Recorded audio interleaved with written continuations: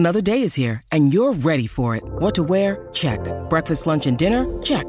Planning for what's next and how to save for it? That's where Bank of America can help. For your financial to-dos, Bank of America has experts ready to help get you closer to your goals. Get started at one of our local financial centers or 24/7 in our mobile banking app. Find a location near you at bankofamerica.com/talktous. What would you like the power to do? Mobile banking requires downloading the app and is only available for select devices. Message and data rates may apply. Bank of America N.A., member FDIC. Empire.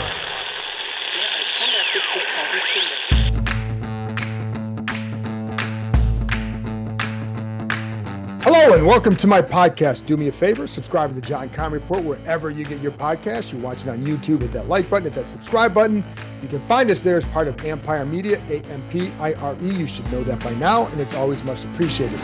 In a minute, I'll be joined by ESPN's Nick Wagner to discuss the San Francisco 49ers. Nick has covered them for a while, so he knows everything about them. He's going to give you good insight. But we're also going to talk about how the Niners and Washington compare, because they kind of start to build the rosters the same way, somewhat of a similar approach to a lot of things, defense, run game, etc. Where Nick has watched the Commanders, so he's seen both teams very well, or a lot. And so how does he think the Commanders compare to where they're at in the building process to the Niners? What separates the Niners defense from Washington? So I think he gives you some good insight there. Stay tuned for that in a minute. Before we get there, let's go over some news, notes, and injury information, etc. Let's start with the Pro Bowl. That's the good news for Washington, because 4 guys made it were named to the team. You have defensive tackle John Allen, punter Tress Way, special teams performer Jeremy Reaves, and wide receiver Terry McLaurin. The first 3 were named as starters. McLaurin was named as a reserve. It's very hard to make the team as a receiver just because there's so much talent at that position. But the starters in this game for the NFC that were named were A.J. Brown and then Justin Jefferson. Those are deserved. Then the C.D. Lamb and McLaurin were named as reserves. Anyways, all that's very much deserved for this entire group. By the way, Daron Payne was named as a first alternate and Montez Sweat as a second alternate. As far as McLaurin, it's nice to see the guy get recognized like this. I think it really helped him that he had some big time catches that received a lot of highlights, whether it's the Packers game or the Colts game, among others. So I think that definitely helped him get over that. I think, the fact that there was a lot of attention on him in the offseason with the contract, I think it maybe it opened some eyes around the league, as far as maybe not so much around players, but maybe others, about how valuable this guy is. And, then he's continued to produce. I mean, his yards per catch are top 10. That's really good. So I think it's 14.93. It's top 10. That's very good. The guy that I'm really happy for is Jeremy Reaves. This is a guy, he's been with the team since 2018. First time he's made the team out of camp was this year. But the guy was always on the fringe, but the coaches always tell him, like, hey, you're right there, you're right there, you're right there. So you keep working, you keep working, you keep working, and this is the reward. And he is a highly respected person in that locker room, full of energy, a very good leader. After the game the other night, and this isn't the only way you lead, but it's something that he knows he can do as a veteran. He went up to Taylor Heineke in the locker room, just kind of stopped as he was on his way out, put his arm around him. They talked for a couple minutes, and as much an encouragement, Reaves giving him encouragement as anything else. But that's the little things that this guy does. And he's very vocal, but he's very, very smart. This guy figured out how he needed to stick around. It was just simply by working, get a little bit better, get a little bit better, get a little bit better, keep playing hard, keep playing fast, make it tough to cut them and stick around. And that's what he did. On Wednesday was his reward. I don't think there's going to be anybody that players in that locker room would be happier for. I'm sure they would be happy for McLaurin as well. But Reaves' story is such a good one, because he's the ultimate underdog tale. So good for him. And Allen, obviously well-deserved, had a great year. Tress Way, very well-deserved. And it's nice to see Way and Reaves make it together, because I think the way they've been with each other for a while now, and I just think they play off each other very well. Or Reaves really knows how to read what Tress Way is going to do. I think, they all make each other better. So good for them. Anyway, And again, I told you Payne, first alternate, Sweat, second alternate. So let's get now to the injury report. And the only one that I'm on there that's on there that I think you have a great, I shouldn't say great deal, but if there's any concern to me with safety Cam Curl. And I don't know, he was listed as limited. He's got an ankle injury, was listed as limited on Tuesday as well. I don't know what his status is for Saturday yet, but the only reason I bring it up is because he got that ankle injury. And if you're going to, you have a couple guys with the Niners that are going to be really tough to cover, Christian McCaffrey, tight end George Kittle. How are you going to do that? And so certainly he would factor into that. So if he can't go, that would be a problem. Now, I don't know if he's going to be able to go or not. His name, it really hasn't come up. We've just seen it on the injury report, and we'll talk to Ron Rivera on Thursday and get more of an update there. So, but again, you don't want to lose a guy like that. And you don't want to have that guy like that maybe even be a little bit impaired just because the assignment that he's probably going to have to face.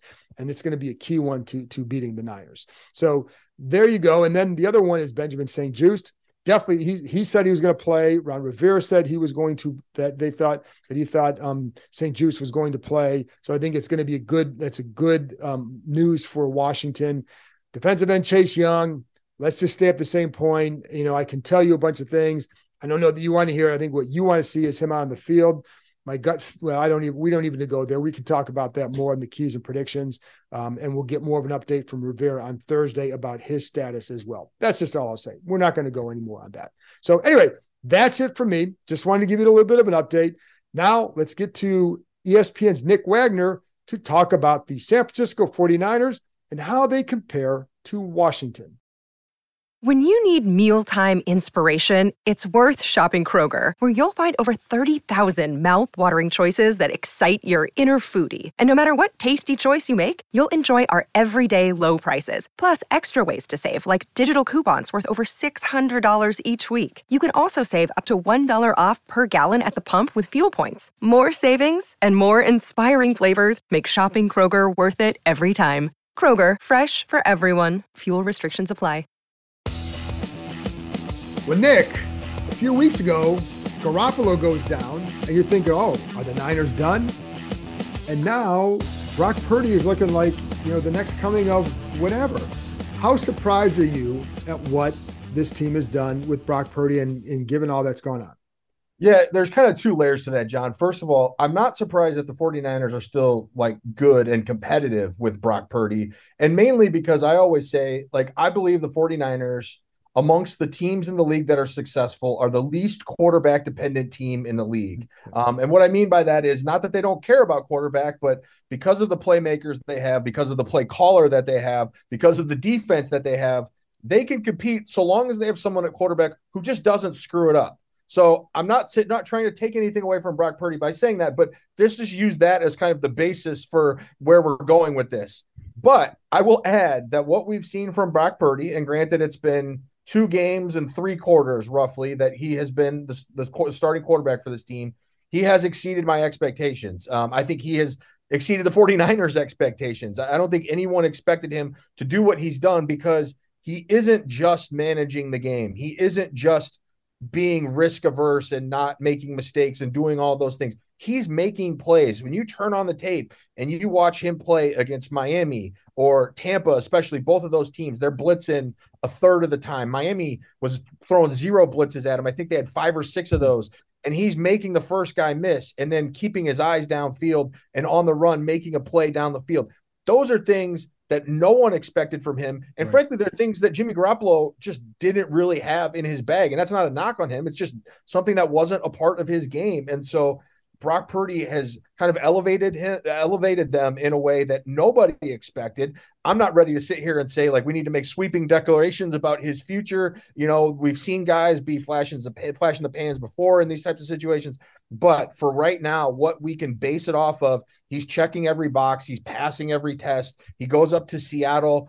It's a hard atmosphere. Everybody knows how difficult it is to win up there. It's been a huge thorn in the Niners side for a long time, playing up there. The division is on the line. He's got a rib and an oblique injury where he didn't even throw in practice last week. The Niners weren't sure he was even going to make it through that game. And he goes out and has another really good game, makes some plays against Seattle. And a Seattle team, mind you, John, that wasn't blitzing him like crazy. I wanted to see how he would do against a team that's going to drop and play more coverage. And the Seahawks did that, and he still had success. So he's, like I said, just kind of slowly, methodically checking off the boxes. I know a lot of people are getting excited and they want to have these big, huge conversations. That's just not my style, as you know. But I think if we're just evaluating on what we've seen so far, he's kind of gone above and beyond what anyone could have reasonably expected. Well, I'm disappointed because my next question was going to be who's going to present him in Canton. So I guess you're not ready to answer that question yet. Well, you probably, since you're clearly his biggest fan if you're asking that question already. But it is. But in watching him a little bit, one thing too, it's a reminder how well Kyle Shanahan can manage a game with a quarterback, right?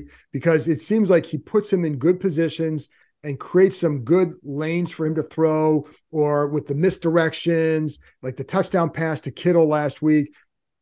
Incredible play, but it's set up because of how he does it. But it seems like this offense puts him in a good spot to then have success.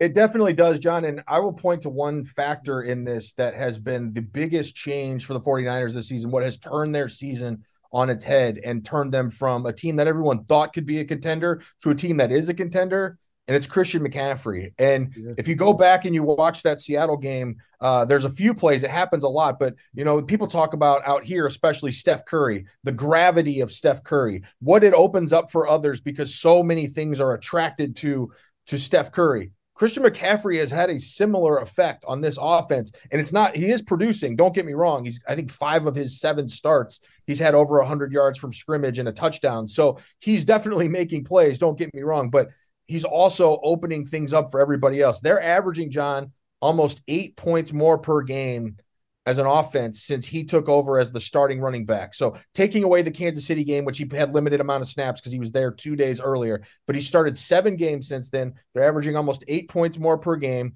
and they're 7-0 in those games. And it doesn't feel like a coincidence to me, right? Like when you watch this team, they had a defense that was Super Bowl ready immediately.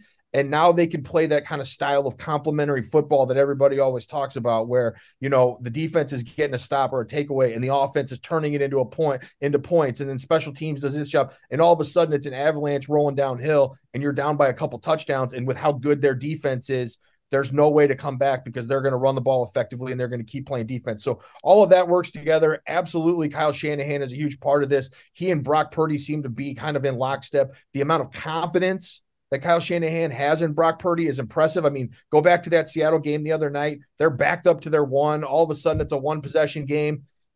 Shanahan trusts Purdy to throw. He fires a 3rd down dart to Juwan Jennings for a 1st down, keeps the drive going. A couple plays later, he dials up a rollout for him on 3rd and short. Purdy takes off running and gets a 1st down. These are the types of things where you wouldn't think that you would have that kind of confidence, but Brock Purdy has earned that confidence based on what he's done, and Kyle Shanahan called him the most poised rookie quarterback he's ever coached. And I think that speaks volumes. Well, it does, because he coached a couple of rookies here, but to your point about McCaffrey, because I go back to the touchdown pass to Kittle, because it's a fake to the left, but then it's a massive fake swing to the right or screen to McCaffrey. And it was set up because they ran it over and over and over again. And you have 4 guys flying over there and you lose George Kittle. Yep. And they did it on the second touchdown too, right? John, the second one is a designed swing pass to the left to McCaffrey. He's got Kyle Juszczyk leading him out there. So he's just supposed to throw a little swing pass in the flat to McCaffrey. 3 Seahawks defenders all run right at Christian McCaffrey. Jordan Brooks, the middle linebacker, realizes kind of midstream, like, oh crap, this is bad.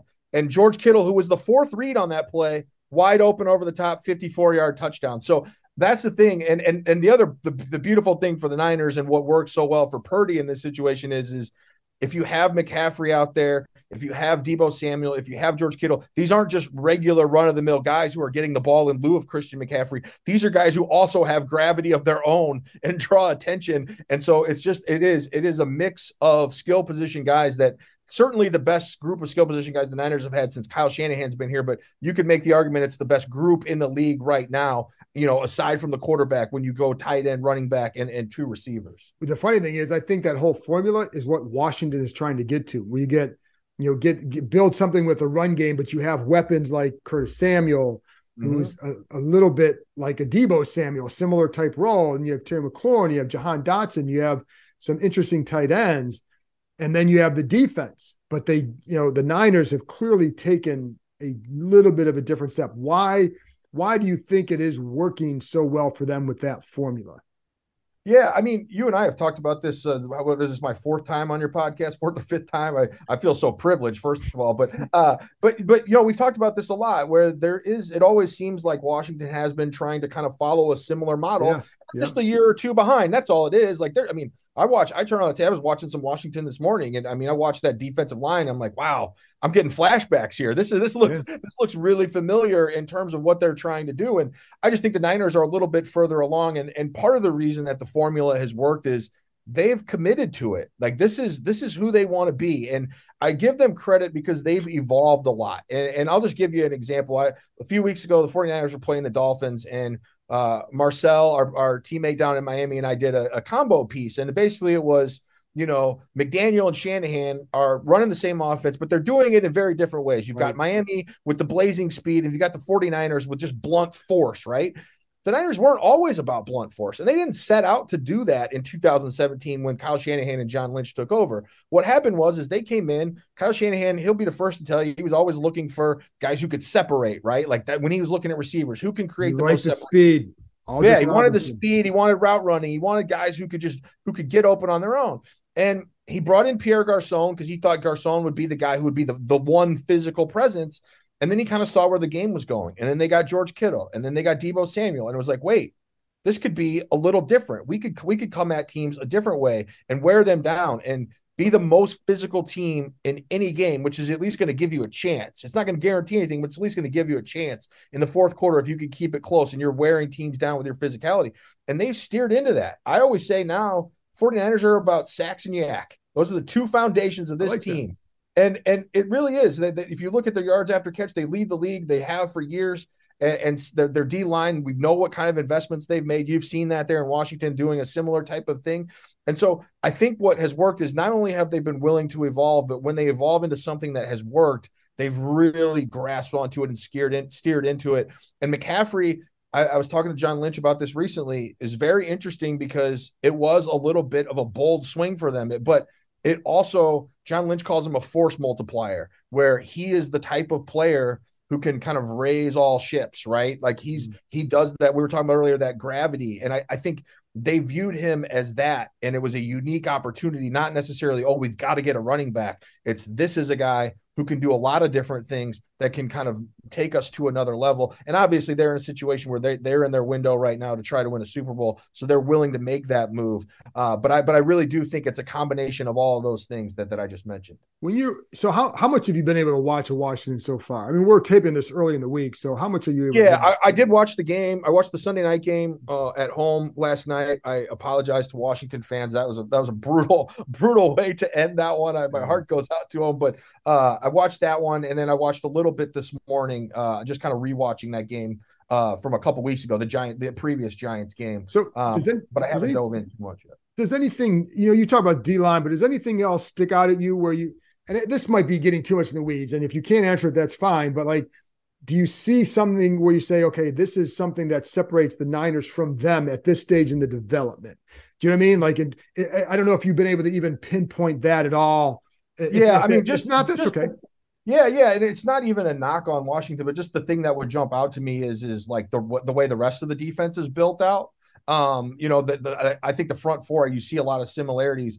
49ers at the linebacker level are the best in the league, and I personally don't think it's that close. Like if you turn on the tape, you watch, especially Greenlaw and Warner, those guys, the middle of the field is a no-fly zone against the 49ers, essentially. Both of those guys are physical. They can run to the ball. They can cover. They do all those things. Azeez Al-Shire, their third linebacker, is a good player. And again, not a knock on Washington. It's just you're not the best in the league, right? Like that's I think it is. Yeah, no. I mean, that's different. But that's what I'm saying, because you've seen the development and how they built this. And that's where, I would agree, they lost one of their linebackers, but still, I don't think it's not near what San Francisco's level is too. Yeah, and I think that's the biggest thing that sticks out. I will say the other thing that has set the Niners apart, this is more of a general statement than a comparison to the Commanders, but the Niners spent big money in the offseason to get cornerback Charvarius Ward from Kansas City. And that was a game changer for them defensively as well, because that was the biggest weakness on this team last year was the cornerback position, really the defensive back position and in general. And a lot of it was, if you go look at kind of just the raw counting stats, they were top 5 in the league in passing yards per game allowed, which looks good, right, on paper. And then you look at all the pass interference penalties they had, where they led the league by a lot, and the yardage they were giving up on those pass interference penalties, they led the league by a lot. So all of those things, but Charvarius Ward gave them a legitimate number 1 corner, and it jumps out when you watch them play a team like Seattle, physical. And you've got Ward shadowing DK Metcalf. And I can't remember, John, in the 6 years that Kyle Shanahan's been here, whether it was Robert Saleh or DeMeco Ryans, the defensive coordinator, where they were shadowing anybody. This was cover 3 for the most part, quarters occasionally, mostly zone, not going to shadow Richard Sherman on one side, whoever else on the other side, that kind of thing. But they have enough confidence in Charvarius Ward. Hey, you're one of the best press corners in the league. We're going to let you do this. You're going to be physical. He's really good against the run as well. Probably doesn't get enough credit for that. That has been another game changer. But I just think overall, it is a physicality that the 49ers have. And it can work against them too, if we're being honest, because if you look at their injury list over the last few years, it is pretty lengthy compared to other teams.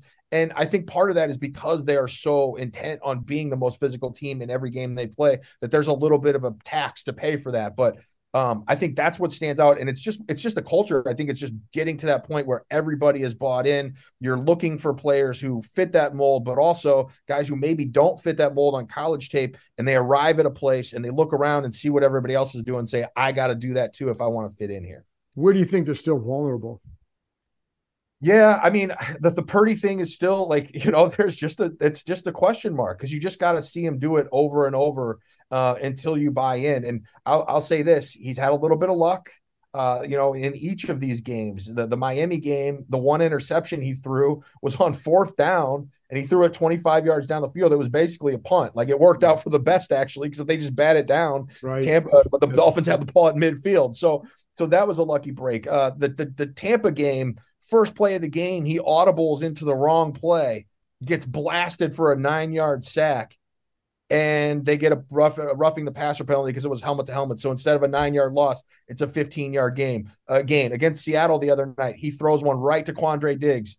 Diggs drops it. Yeah. And a few plays later, they go down and score. Maybe even the next play is really quick score after that. So those are the things, like, the little bit of luck that may run out. So you've got to be concerned about that. Injuries, like I just mentioned, that's a concern for every team, I realize, but for this team in particular is something there. And I would say just in general, the defense has been excellent, but they have been tested in their depth a lot, particularly on the interior of the defensive line. And I would also throw in, especially against the Commanders, the thing I'm going to be watching this week is those 2 stud defensive tackles against the interior of the 49ers offensive line, which, to their credit, has been a lot better than a lot of us expected and has gotten better as the year has gone on. But that is still a largely unproven group in the middle there. Jake Brendel, Aaron Banks, Spencer Burford. You have a rookie, a second-year guy, and a kind of a journeyman. They had 3 combined starts between them entering this season.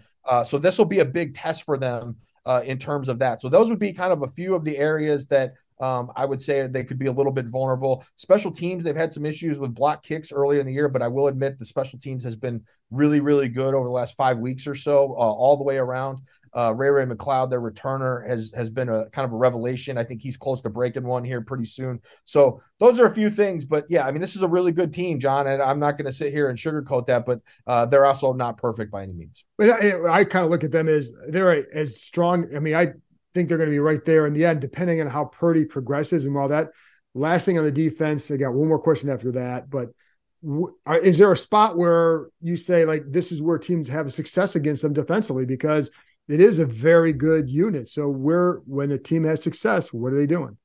Well, when a team has success, they have Patrick Mahomes. That's kind of been, really, yeah. Honestly, I love that.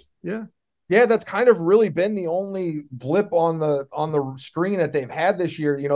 They got pushed around a little bit in Atlanta back in October, but they were without 8 starters on defense that day. So it's kind of hard to even really hold that against them. But I will say this, going to the Kansas City game, it wasn't just Patrick Mahomes. They struggled with some motion. There were some eye candy things that were working against them in that game. Even against Miami, there were open receivers at the second level on the outside the hashes a lot of times, and Tua was just missing them. They were tough throws, but he was missing them, throws that he'd been making throughout most of the year. So if they can't get a push, I think that is a big part of it, that especially those interior guys. Eric Armstead being back has been huge for them, but their interior defensive line is banged up right now. Bosa is great. They're really good at end. They have a lot of good players in that regard, but I would say just motion and being able to use kind of the intermediate levels, maybe outside the middle of the field where the linebackers roam, seems to be the places where maybe they have a little bit of issue. And again, if you can protect up the middle in particular, there's at least somewhere to escape to when you play Nick Bosa. Last thing, how's our guy Trent doing? We can see him playing.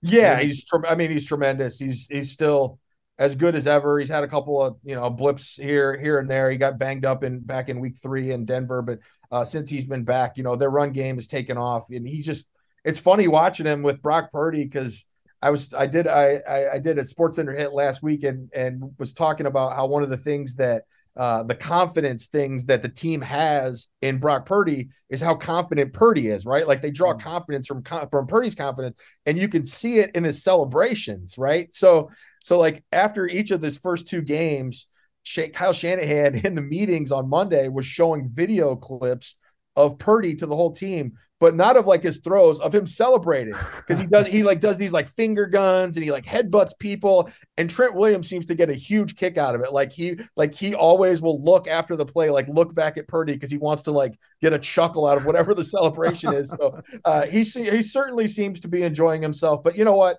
When you're riding a 7-game win streak, you've clinched the division with 3 weeks to go. I think most people feel that way. Life is pretty good. I miss talking to him. He was always one of my favorites. Nick, appreciate you coming on. I told you be 20 or under, and it's 19 minutes. So there you go. We did it. Put that in your pipe and smoke it. We did. That's a feather in your cap. For there sure. You go. Thanks, man. You got it, bud. That's it for this episode. Thanks to Nick for joining me, and thank you, as always, for tuning in. I will be back on Friday with my keys and prediction for Washington's game at San Francisco. I'll talk to you next time.